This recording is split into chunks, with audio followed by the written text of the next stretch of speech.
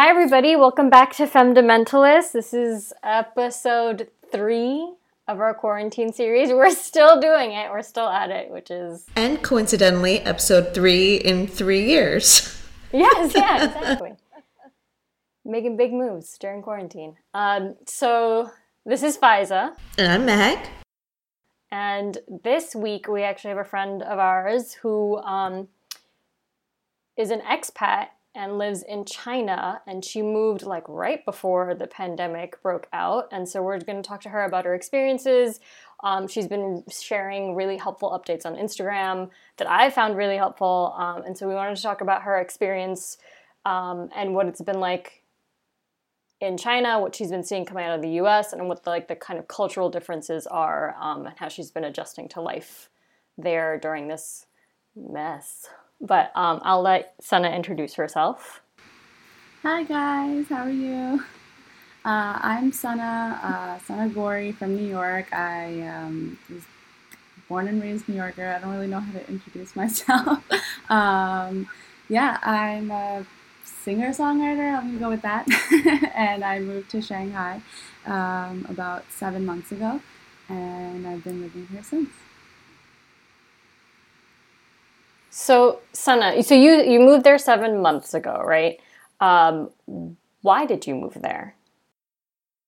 So, actually, I got married in October of 2019, and I moved about a week later in November to China. My husband is Pakistani, but he's been living and working in Shanghai for 10 years. So after we got married, I moved out here with him.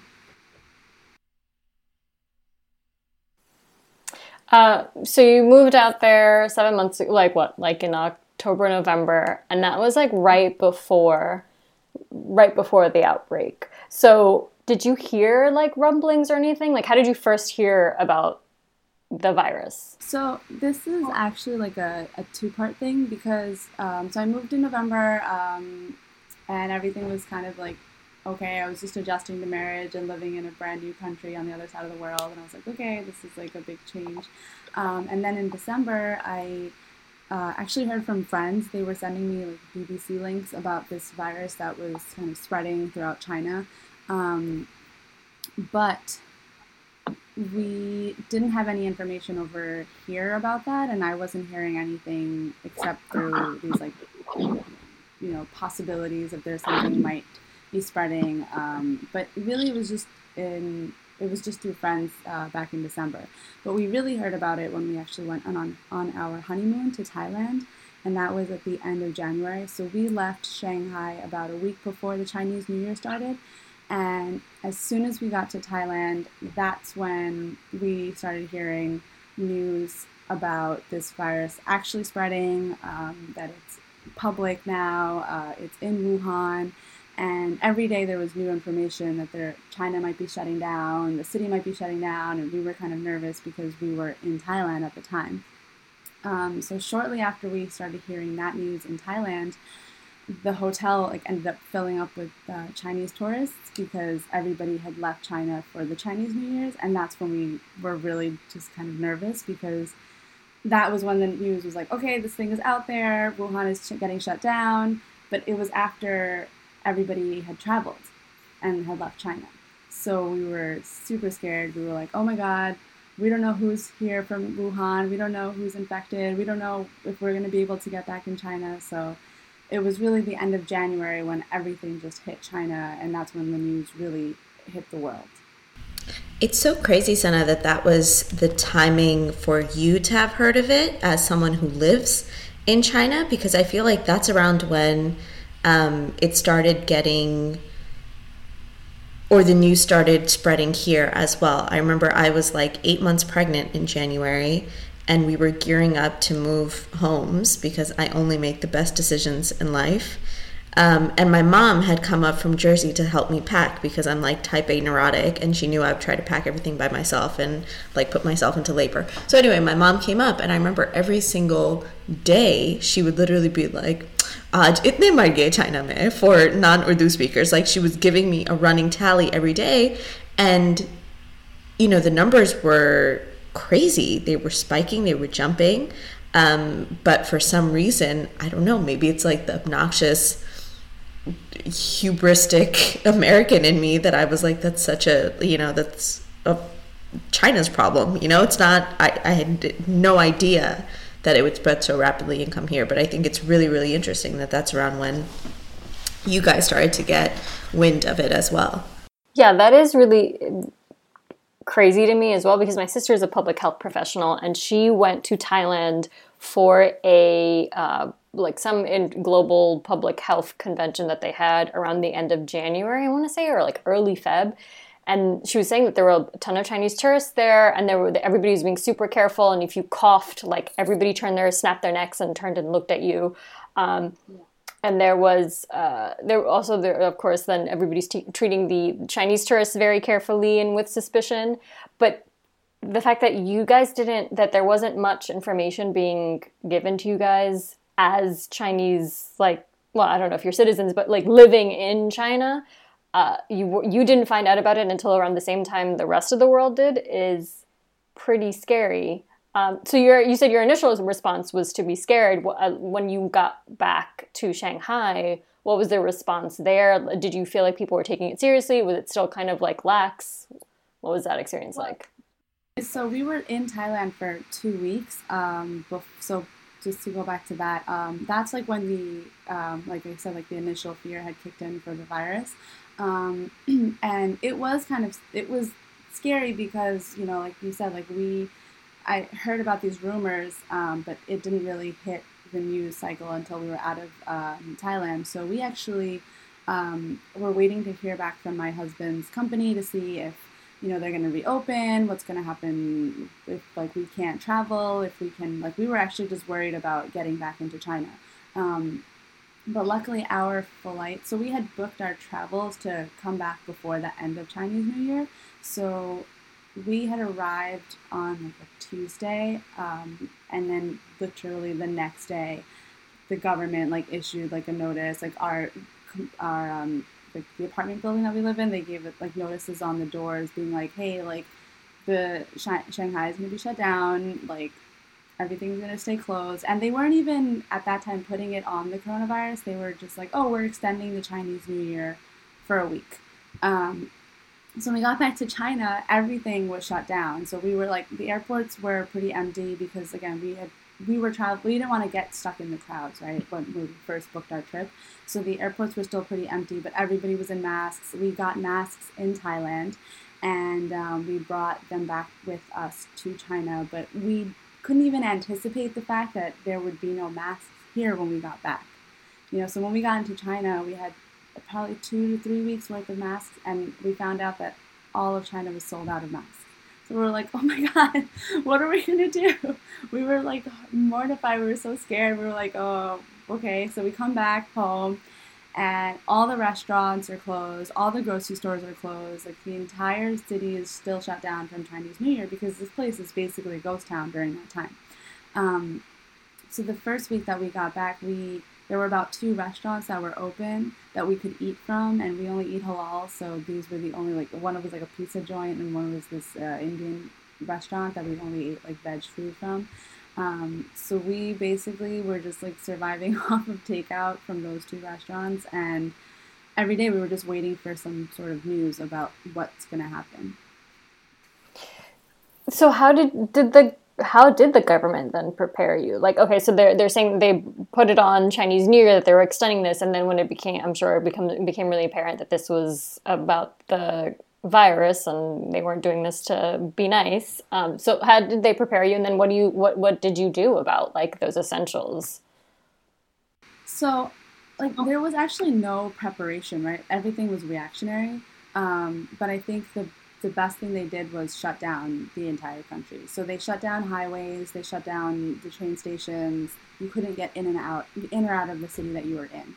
So my brother-in-law actually was stuck in Hubei province because he went to go visit his wife's family, and he was there when everything got shut down. So he was there for over 2 months. He just recently got back to his city, which is Guangzhou. So we were just getting information from, like I said, like international news sources, because we don't consume Chinese television or like news sources here, because my husband's fluent in Chinese, but we don't have cable. Like, we live off the internet and streaming. And when we were in Thailand, like, even the Chinese news that they had up there, it wasn't anything related to the virus. It was just all political, news. So when we got back here, we were just waiting on information from our apartment complex, because everything was just based off of like notices that they were giving us. So they actually sent us a notice saying, okay, the government is issuing 5 masks per household, and this is the designated pharmacy that you can pick them up at, and we will tell you what day and what time to come. So we would just get pieces of paper like under the door or on our actual door, and it was just like about masks. But other than that, we were just looking online and just waiting to get information from this one source. It was Smart Shanghai, so they kind of were updating us on what's going on, but nobody had any information. It was just waiting to see when everything was going to reopen.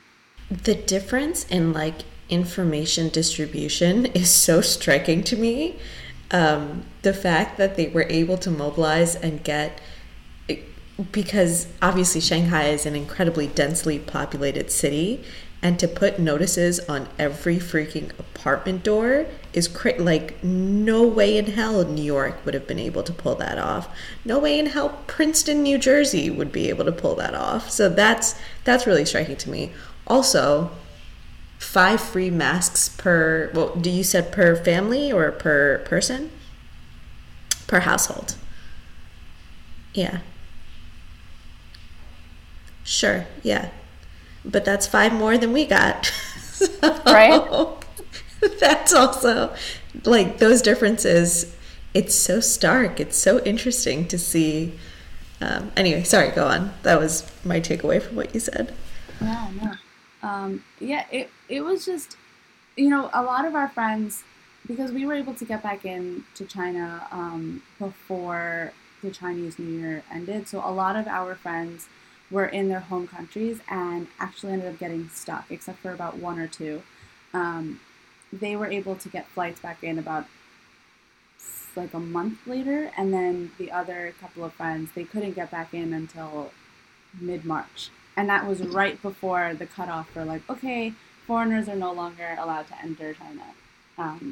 So everybody that, we had friends in like Brazil, we had friends in the UK and Panama, and they were just giving us their updates like, okay, it's not being taken seriously here, but flights are canceled, but like we can't get to China right now, so we're just waiting for information on like when we can get back in.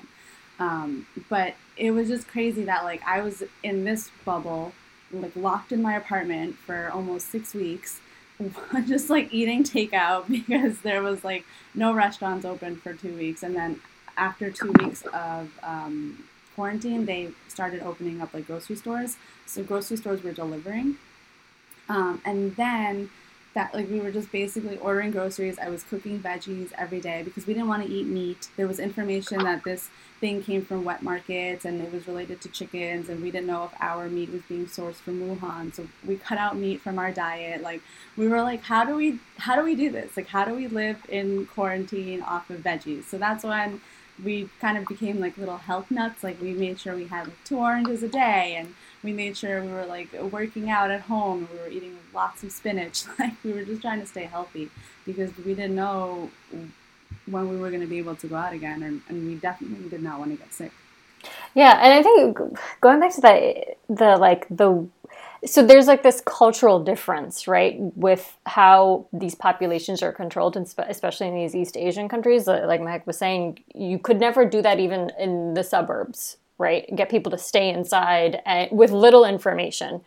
But you're able to do that in a populous city like Shanghai without telling people a reason. People are still compliant. So, but then now I'm scared for you because China is not very kind to its dissidents, and there have been incidents of people trying to disseminate information and getting in trouble. But so for you, being from the outside in, what was the biggest cultural shock, or what was the biggest surprise on how Shanghai, China, the general public was dealing with this? I was actually surprised at how everybody was just listening to the government, right? Like, I'm from New York, like over there you have people like rioting, and I was like surprised that that was like New York's reaction too. But that's like for later. But I was surprised that the entire country was shut down and everyone was like, okay, we're just gonna stay at home. Okay, like the streets were empty. There was not one person biking. There was not one person. Like the only people that were on the road were delivery people and taxi drivers, and that was it. There was nobody else outside because the government said, like, stay indoors, everything's closed down, don't go outside, and nobody did. I was just surprised that everybody listened and that they were able to shut down highways, shut down cities, and people stayed put. That was just very shocking to me. But I also think... Sorry, Sana, I was just going to say, I think to Faiza's point, though, that just goes to show the heavy hand of the government and how they do treat dissidents. Like, we talk about police brutality in the States, and absolutely, yes, it's a problem, but it ain't brutal like the Chinese government. So, I think it's not that necessarily just that as a culture, Chinese people are more obedient. I think the government has spent decades, generations, kind of forcing that obedience into, or beating that obedience into the population. Yeah, I mean, it's definitely a direct result of how, like their government works with their people, right? So obviously, because I'm living here, I'm going to keep it to that as my opinion and what I can vocally say, just so I don't get in trouble. But yeah, I completely agree. I understand, like, I don't think any other country has the ability to control the population the way China does. It's not possible anywhere else. Like, hearing you describe it as Americans still living in New York, it sounds dystopian to me. I can't even imagine a government being that, not just involved, but I don't know, it sounds so like Big Brother dystopian to me. Well, it is, right? It's opposite ends of the spectrum, really, when you look at U.S., China, and how populations are controlled, right? Because here you have protests, people protesting to go to the hair salons, right? Everybody wants they're willing to sacrifice lives to open up the economy, and the amount of disinformation that's spread is just like part and parcel of the American news cycle. And then you have China, which is very little information going out to the general public, but everyone just listens because shit will go down if you don't. And then you have countries in the middle where, like, New Zealand has recovered the fastest because people were compliant, but it was because they were given all the tools they needed, and they took measures to make sure that they shut down the country in the appropriate manner for the appropriate amount of time, took all of these steps to ensure that people were safe, and then only opened up when it was advisable to do so. But we're really opposite ends of the spectrum, where the U.S. was super slow in doing what they did. It's up to the states how they disseminate information, but then there's such individualism, or this like idea of American exceptionalism and individualism on top of that, and of course like capitalism to the fucking max. But to me, it's really interesting to hear. I'm surprised to hear how little information was given to people and how little preparation there was, considering such a densely populated city where you live. So while all of this is going on, you're saying like grocery stores are probably decimated. You're living off of just vegetables. Were there any like accommodations or anything that the government was giving you besides masks? Well, what they did was, as in terms of giving, no. Like it was basically just, it was a staggered opening of the country, right? So the first 2 weeks of quarantine, like I said, it was just restaurants Then grocery stores opened. Then that at the beginning of March, they opened up restaurants for you can pick up for like pickup only, cafes and restaurants. And I think they were just working out a system to kind of reopen the country in like a staggered way that would allow them to monitor like people's health. So basically, they implemented temperature checks in every building that you would go to, whether it was the grocery store, whether it was the mall. I mean, besides shutting everything down, they really couldn't do anything else. They didn't do anything else. We didn't get a notice for like our second set of masks until March, but by then, factories had reopened and masks were in production, so it was really easy to get masks by then. But I think the biggest thing was just how they implemented all these strategies after Shanghai reopened. I think that was their main focus on how do we get everybody out there without getting sick and how do we monitor that. So there were temperature checks, and then they started linking like health QR codes to your phone. So you had a green health code if your temperature was under 36 degrees Celsius, which is like 98 degrees Fahrenheit. Yellow if you had left Shanghai, and red if you were like out of the country and you can get back in. So they had like a system that they were doing checks, and this was all linked through your your travel like on your phone, right? So this is all GPS location based. Wow. Yeah. So I don't know. As someone from New York and living here, like I understand the dystopia of it and the Big Brother thing of it, but also like seeing how New York and like the US is protesting about health, I appreciated that aspect. Like I think that's where I was like, okay, like sometimes this stuff works in the manner of like a global crisis. This is the way to go, in my opinion. Like this is how you keep everyone healthy, safe, and you just make sure that you're not spreading this disease any further than you have to. But yeah, it comes with its consequences of having a government like this, right? So there's a lot of pros and cons to both systems, and that's why that's the whole political argument for another day. But yeah, that it was basically after Shanghai reopened, that's when we realized we will be living like a new normal. So masks all the time, sanitizer all the time. Every restaurant had sanitizer. They would check your temperature, they'd give you sanitizer, they sat you 6 feet apart, they didn't seat restaurants were doing social distancing. Grocery stores were doing social distancing. So they implemented these things that did help, but at the same time, they didn't do anything while we were in quarantine, while we were shut down. There was like nothing.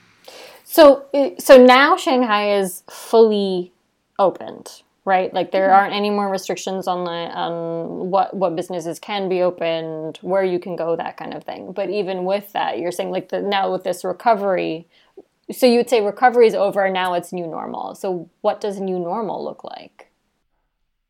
So new normal it's just masks, temperature checks, and sanitizer every day.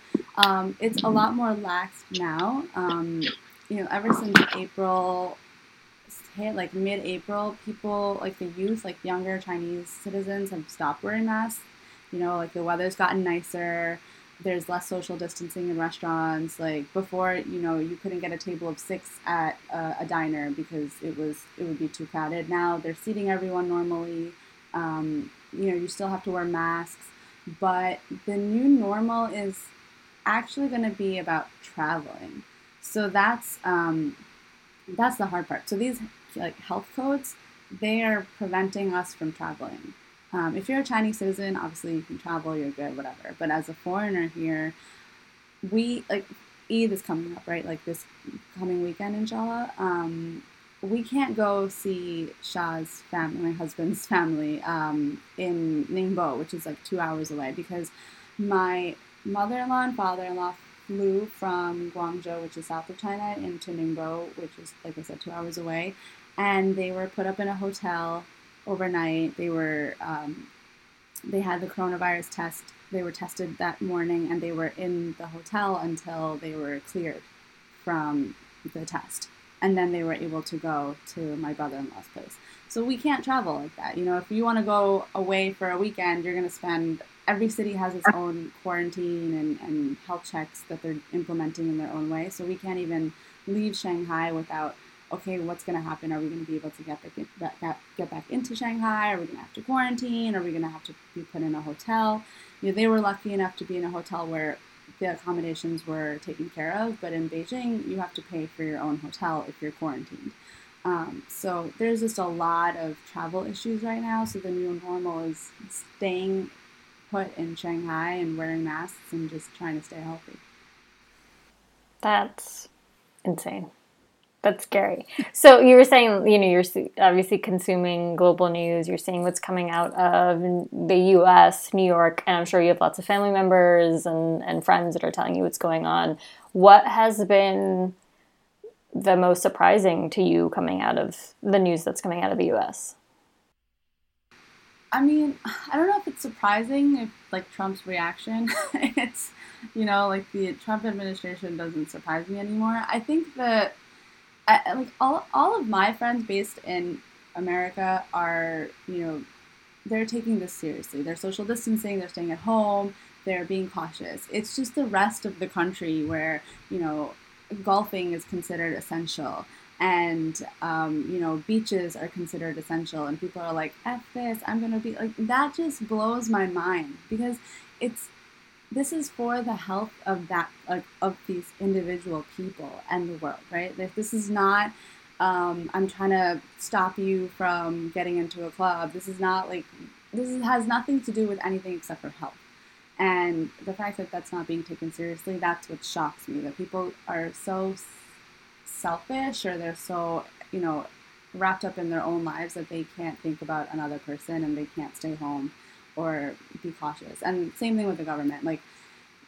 Trump being all about reopening the economy, I get it. That's how China was. We opened within 2 months and, Trump's trying to do the same thing. But we had the numbers in control. We had the infections in control.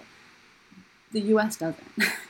Until you have that in control, he shouldn't be talking about stuff like this. Or he should be implementing more work-at-home orders. He should be doing something to help the economy while also helping the people. But it's surprising that the people are against this, but it's also not surprising that the Trump administration is not doing anything. I mean, the U.S. doesn't even have the data under control, let alone anything else, right? We haven't even figured out the exact scope of this or even a ballpark scope. The numbers are meaningless because they're just not showing a full picture. We just don't have a full idea, a full grasp of exactly what's happening, the numbers, the trends, the infections, the non-infections, the deaths. So much of it is just speculation. With respect to what you were saying, Sana, about, social distancing and how it's crazy how some people aren't doing it, 100% I agree. But I think it's also so dependent on where people live, right? So you have people in smaller communities, smaller cities, suburbs, rural areas where the rate of infections aren't as high as a New York City or a metropolis. So people in New York City, yeah, absolutely, it's a ghost town. People aren't taking the subways, nobody's going into work, etc. But somebody in middle America who's in a town where, there's maybe 5 people who have it and none of them have died or none of them have had to be on ventilators, for them it very much is out of sight, out of mind. I live in Albany. The rate of infections is not that high here. I think we're still at under 500 total. And we live right on Washington Park in Albany, the biggest park. And especially now that the weather is beautiful, you go out there, I'd say maybe 20-30% people are in masks, even though the governor has issued an order that if you're in public, you have to wear a mask. People just aren't doing it. Whereas I think, although to be honest, I don't know in New York City if people are going to do it now either with the weather getting nicer.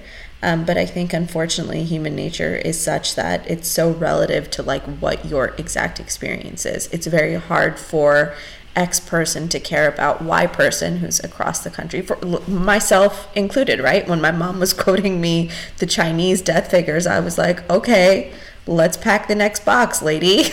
Let's keep this moving. So I think it's really hard to relate unless it affects you directly, which isn't right. I just think it's unfortunately the way it is. I think that's human nature, but I think seeing how it affected China, like I think I was also surprised that no country did anything to prepare for it, right? Like everybody kind of had like a 2 month head start, like, on what they could do to implement some sort of um, care, whether it's getting ventilators, whether it's like stocking up on masks, whatever it is. Like the fact that even in like French, like the government thought it was like a joke. In Panama, they still think, like, sorry, in Brazil, they still think it's like a joke. Like, and now like their numbers are one of the highest too, in like their infection rates. So I mean, I heard Pakistan is letting people come to the mosques for Tarawih, which is insane. Like, ignorant is not even the word. It doesn't even fully encapsulate.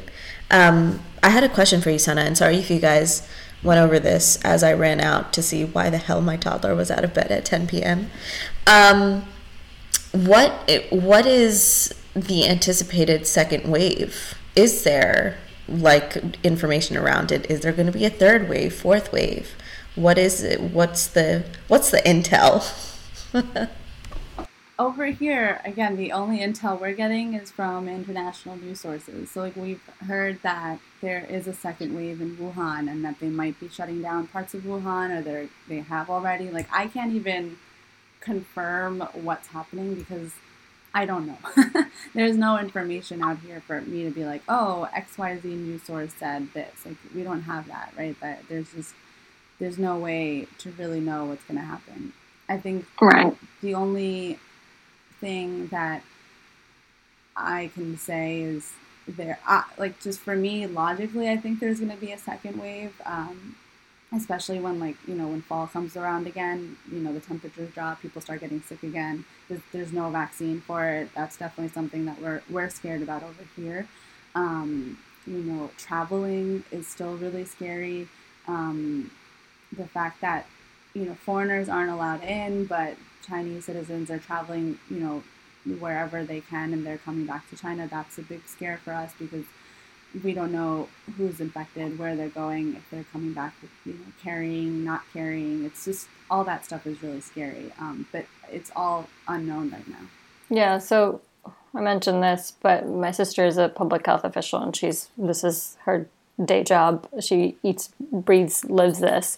And one of the things that she was saying, especially early on, that the data that was coming out of China, you couldn't really, not that you couldn't trust it, but it was very sparse, right? They're notoriously tight-fisted with the kind of information that they're willing to share. And now with 6 months of epidemiological data coming out of Wuhan, you're seeing just how unpredictable this virus is. And and through my company, which is a global company, we've been getting medical advisory board updates. And I just sat through a presentation earlier today on just like COVID-19 recovery, what that really looks like. And their pessimistic scenario is that we are going to be in crisis until the spring of next year. And then our recovery will take even longer. And then the new normal, whenever that shows up, will be very, very different.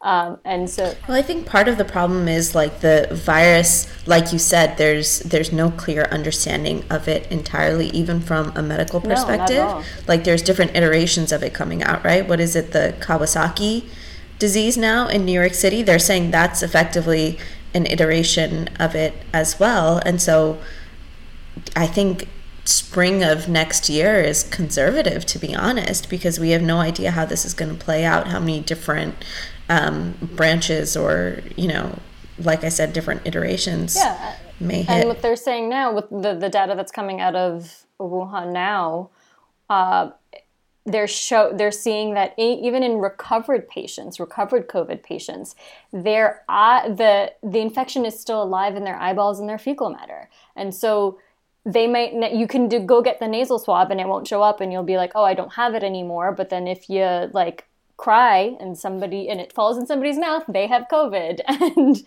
you could spread it very, very easily. So that we just don't have enough data to know when we'll be out of harm's way. New York City. is that Yeah. eyeball, like it's in your eyeball thing, is that real? Is that real information? Because I had a really hard time believing Oh that. yeah, yeah. I mean, this is from my sister was telling me from the data that they've seen now. They're having all of these. They're having a bunch of COVID patients, recovered COVID patients, show up with conjunctivitis, and when they tested them, it was the virus showed up, and so it's actually living a lot longer than people think. Um, and But that's just it, right? Like the information changes day by day as the testing changes, right? So back in February, March, when this started really ramping up in the States, it was like, okay, it's only affecting the elderly, right? If you're younger, you'll be fine. Then it was like, okay, it's affecting the elderly and those with comorbidities, right? Then it was like, you know, you have people in their 20s and 30s having strokes from this. So like, don't believe anything. Assume worst case scenario if you have it. You know, before it was like you have to social distance because you might be healthy and you might get through it, but you may put somebody else at. No, bro, you're not going to be healthy. Nobody going to be healthy. Yeah, nobody going to be healthy. but that's the thing. So I live in Astoria. I live in Queens, which is the highest rate of infection, highest rate of deaths in the country at this point. It's insane. And as soon as we had got our work from home mandate, I was like hunkered down, straight up Y2K style. It was just like, we're not going out. I'm never going to see the sun again. Totally fine with that. And then a couple of weeks later, it was the first time I went out, and people are... this is like weeks in. This is everything's on the rise. The what was it? The bell, like the top of the bell curve wasn't going to come until like the following month, and people were outside. I saw a lady in the grocery store. She took, you know, those plastic bags you get for produce. She licked her ungloved fingers to open it up, and I was just like, I'm in full fucking like SWAT gear, and you're licking your fingers in a grocery store during a global pandemic. SWAT gear that you had to purchase because the government didn't give you any. Tooth and nail for, that I scoured the internet for. And you're licking your fingers and touching shit, touching people's food. It's really insane. And I think the thing is with China, especially being, it is obviously a huge country, but it's also mostly agrarian. Whereas the US, you have a lot more suburbs, a lot more urban areas.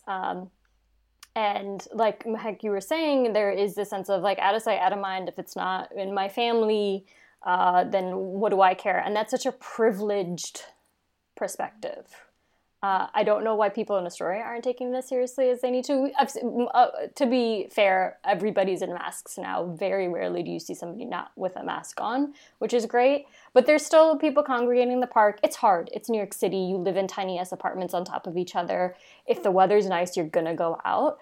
But yeah, it's definitely a hard pill to swallow when you have, my aunt had coronavirus, and then I feel like she's not taking it seriously enough. And then, you just feel like there's a sense of anxiety, constant anxiety that's because there's so much uncertainty and there's new information and possibly misinformation coming out at all times. Or I think New York or the US has the opposite issue of China, which is like we have too much information, right? We're constantly being hit over the head with new crazy stories and information coming at us at all times. So I know, Sana, you've been doing a great job of keeping people kind of updated about the recovery efforts and what's going on in your life while you're living in Shanghai. How has that, like, what made you want to share that? And then how has the reception been? I know I've hit you up and been like, oh, you can send me some masks. Like, ship me over DHL style some masks, please.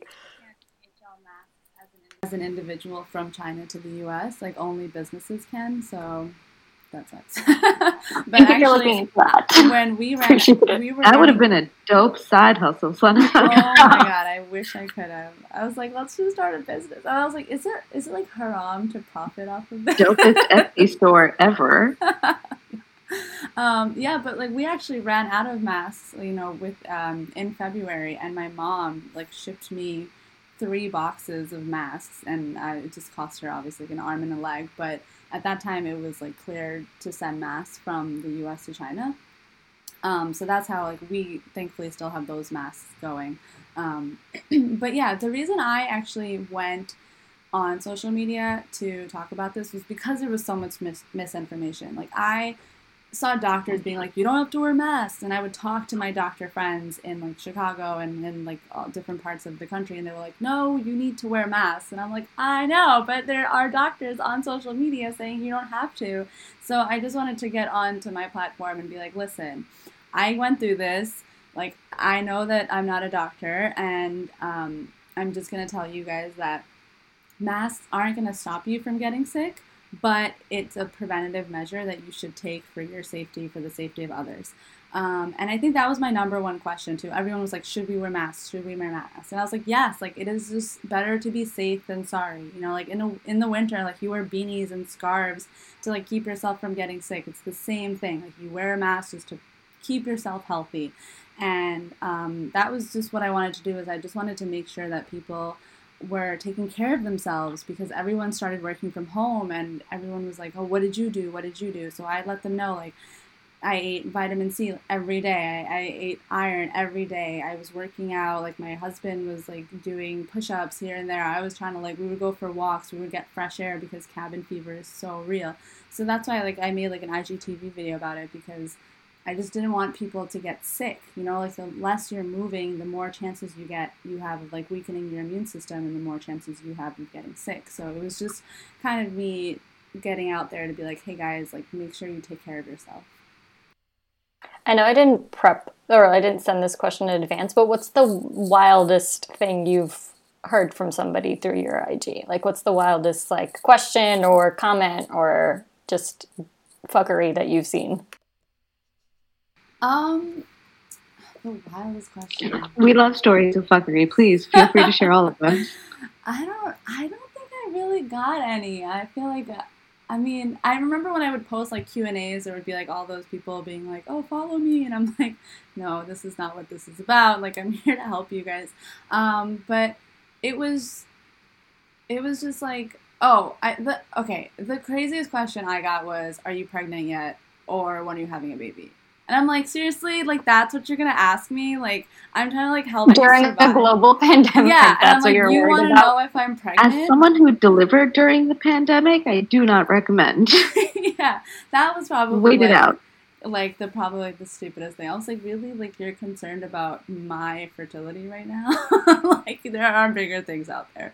Like, that was probably it. And it was just crazy. People are weird. Sana, I have 2 questions, and you can answer them in any order. Talk to us about pandemic shopping in China. So I know when things started getting crazy here, obviously you've heard like toilet paper was sold out, and you can't find hand soap or hand sanitizers, but like much weirder things have sold out too. I remember the night before I was being induced to deliver my son, I went to the grocery store with my husband to just kind of stock up. I couldn't find peanut butter. I couldn't find chickpeas. I couldn't find pads. So I was like, this postpartum bleeding is going to be a problem if the hospital doesn't hook me up. And then it like kept escalating, right? A couple weeks later, there were no TVs at Walmart. I guess right around the time stimulus checks hit. Like, people just literally, there were no TVs. My brother's trying to buy a bike for his son's birthday. That was in April. Can't find bikes anywhere. So is this just an American thing, or like were the Chinese also buying nonsense? Can I be really honest with you? That is all just America being America. Like, I had access to toilet paper a lot, and that was like another question that I got. Everyone's like, what did you do? That should be your side hustle. Yes, I just ran out of paper towels. Please, SOS, send help. Any brand, doesn't have to be Bounty. Nope. That's my business. I'm not picky. Beggars can't be choosers. I'm going to start selling toilet paper and paper towels and become a billionaire here. Yeah, no, everyone was really concerned about the groceries. They were like, oh, what if the grocery stores run out? What did you do? What did you do? And over here, I noticed that like fresh produce would run out pretty quickly. So I wasn't able to get like tomatoes, or I wasn't able to get like broccoli or spinach. But within like the week, there would be like a fresh supply, right? So I think that was like one thing that was running out consistently. It was just fresh produce. Um, but okay, so that's funny that you bring up the shopping thing. So I actually just made a YouTube video about this that I'm gonna post this week. It's about like the Taobao shopping experience out here in China. It's the biggest like online retailer, and you can find literally anything you need for super super cheap. And my husband like purposely did not show me how to use the app because it's all in Chinese. Like, so he didn't show me how to use it, or he didn't like go on it that much because he didn't want me to start quarantine shopping. So I didn't end up buying too much during quarantine, but now I like just like redecorated my apartment because of Taobao, and I just like I'm spending so much money and it's so much fun. So during quarantine it wasn't like shopping. Over here it's been, the malls have been packed. There was a line at H&M and Zara just last weekend. So this like whole shopping thing is hitting here as like a post quarantine. Like we have money, we have time, we're outside. Like let's buy anything and everything we can. I've never seen lines for the fitting room and for the checkout line at a Zara before. Just so I can prepare, have prices dropped? Like, are you seeing more sales? Because that's kind of one of the things that's been coming up is like TJ Maxx still is getting inventory, so all of their shit, all their inventory is going to be really cheap once they're able to open. But like, so what is like the economic recovery looking like as far as from a consumer's perspective? So prices definitely dropped during quarantine, and after quarantine was lifted, and when the city reopened, especially apartments actually, because a lot of people weren't able to get back into the country. So a lot of teachers had to give up their apartments, had to like give up their jobs. A lot of teaching positions are now available here. So apartments saw a big dip in rent. So lots of people moved within that time. So that was the one thing that I noticed. And then there were these projections that, like the luxury retail market in China is going to take a hit. That's not true. It didn't. I work for a luxury brand company, beauty company, and it is doing very well in China right now. So I think what happened is that like the Chinese just came out in full force, and now prices are back up to where they were. But like between March and April, there was definitely like a discount, like drops in prices and drops in just everything from like there were way more, oh my God, there were so many deals on alcohol. Like you would go through the list on the grocery stores because all of these grocery stores are linked to the Ulama app where you can order everything online and get it delivered to your door.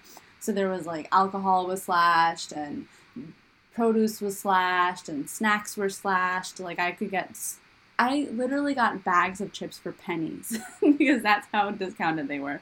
So it was pretty good on like in that regard, but now everything's back to normal price-wise. This isn't a question so much as a comment. When you get married, that initial adjustment is hard. Getting married and moving across, not even halfway, all the entire way around the world, even harder. Getting married, moving to Shanghai during a goddamn pandemic, I can't even imagine. So the fact that you're still smiling and your husband's like head isn't mounted on your wall, kudos to you, man. Yeah, thank you. Yeah, I learned, I always knew I was resilient, but I learned that I was, that I'm like next level resilient now. Now I feel like I can literally conquer anything. Yeah. That's actually a great segue into my next question, which is like, what is the biggest positive to come out of this? I'm going to be super cheesy and I'm going to say it's like working on my marriage because, as you said, I literally I did an arranged marriage in 2019 and I was anti-arranged marriage my whole life because of just the people that I was being introduced to, but luckily like it all worked out with my husband, and we'd only met twice before we got married, so super arranged, super like quote unquote backwards according to some people. And as soon as we got into Shanghai, he went to work the next day. And then when we went on our honeymoon, that was like the 2 weeks that we had to ourselves, and we came back to being quarantined for 6 weeks after that. So I think it was just the best. The biggest positive was just being able to spend that time with my husband and get to know him more, and not get wrapped up in this routine of work and him being at work, me being at home, and us just having a few hours. Like, we had a lot of time to just get to know each other more, hang out with each other more. We watched literally everything on Netflix and Amazon Prime and Hulu. So we got to just know more about our likes and dislikes, and I think that just was really good time for us to just hang out and just work on being a better couple. That's not cheesy. That's actually very sweet. Oh, thank you. So, as this has, as China recovers and all of that, what are the biggest lessons and takeaways for you? I think I definitely was taking health for granted. During the quarantine, I was doing things that I was always too lazy to do my whole life. I didn't care about my vitamin C intake. I didn't care about my immune system. I was like, if I get sick, I get antibiotics. But I was like, okay, that's not the case here. I could die now.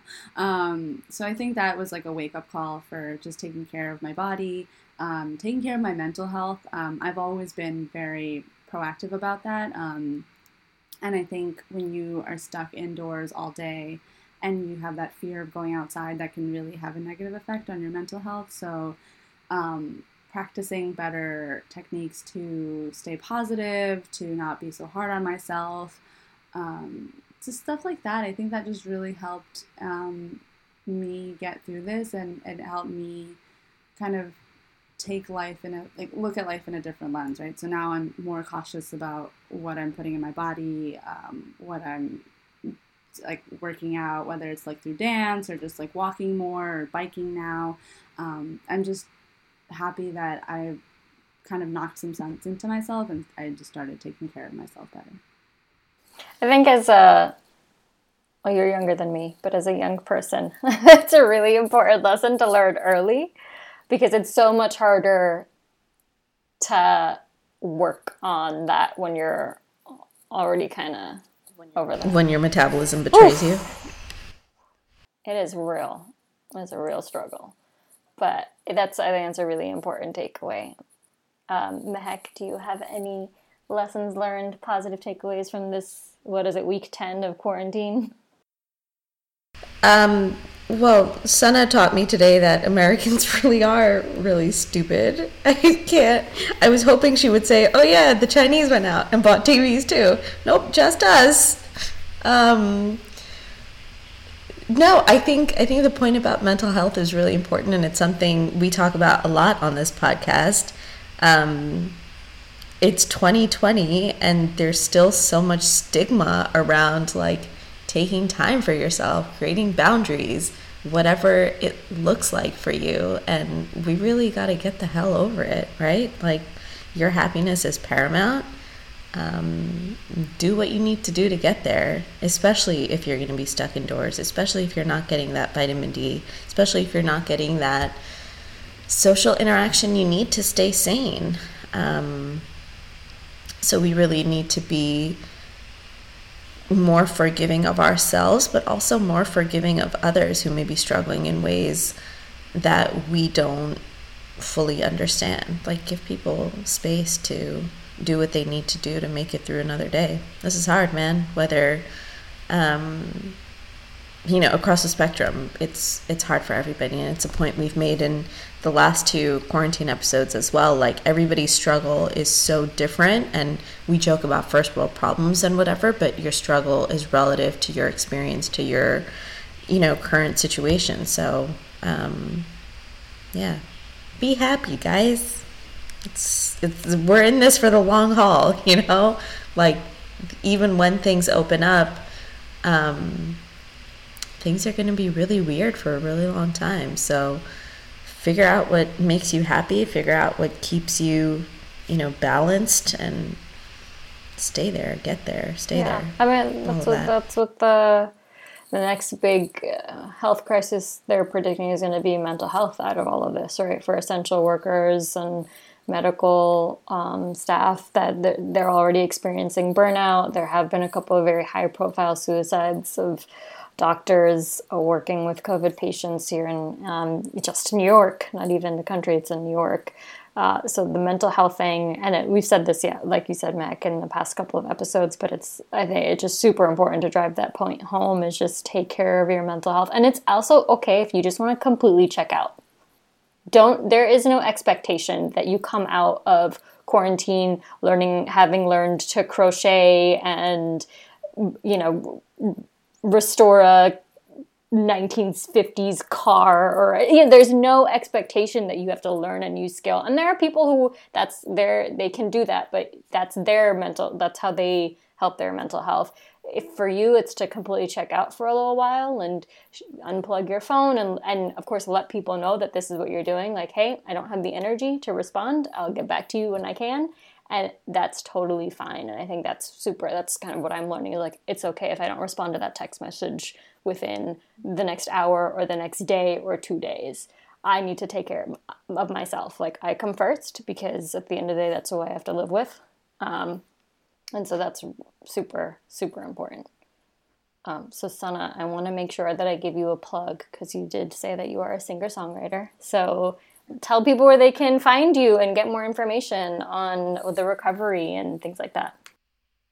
So I will be posting more videos of covers and my experience here in China, and actually like my dating experience before getting married, because a lot of people have been asking about that as well. And unfortunately, I'm very well versed in the dating world before I got married. So you can find me at Sana G Productions. It's SANAJI Productions on Instagram and YouTube. I don't really use Facebook, so Instagram, YouTube, Sana JI Productions is where you can find all my stuff. I'd like to know who the fuck we're gonna Facebook. That's what I want to know. What happened? But it's like I want to know who still uses Facebook. Oh yeah, My mom still does. Besides aunties. My mom still does, and tries to ask me to like troubleshoot it for her. I'm like, lady, I haven't been on it in 10 years. Sana, we're gonna have you back to do an episode on the dating, because I think we've done a couple before, but you mentioned how you were anti-arranged marriages your entire life, and then I think we all can commiserate with the fantastic experience of dating in New York, especially New York City. So curious to hear how your path went to arranged marriages after that. So arranged marriage and then agreeing to move Shanghai. out of the whole country. Yeah. Wild. Continent. Oh, That's Wild. very interesting journey. Yeah, that's definitely a conversation. That's coming soon. That's definitely another conversation. Yes. So my handles are, what are they? Instagram is at the Cold Shoulder Cat. Twitter, which I'm not really on right now, but still have an account, is at Cold Shoulder Cat.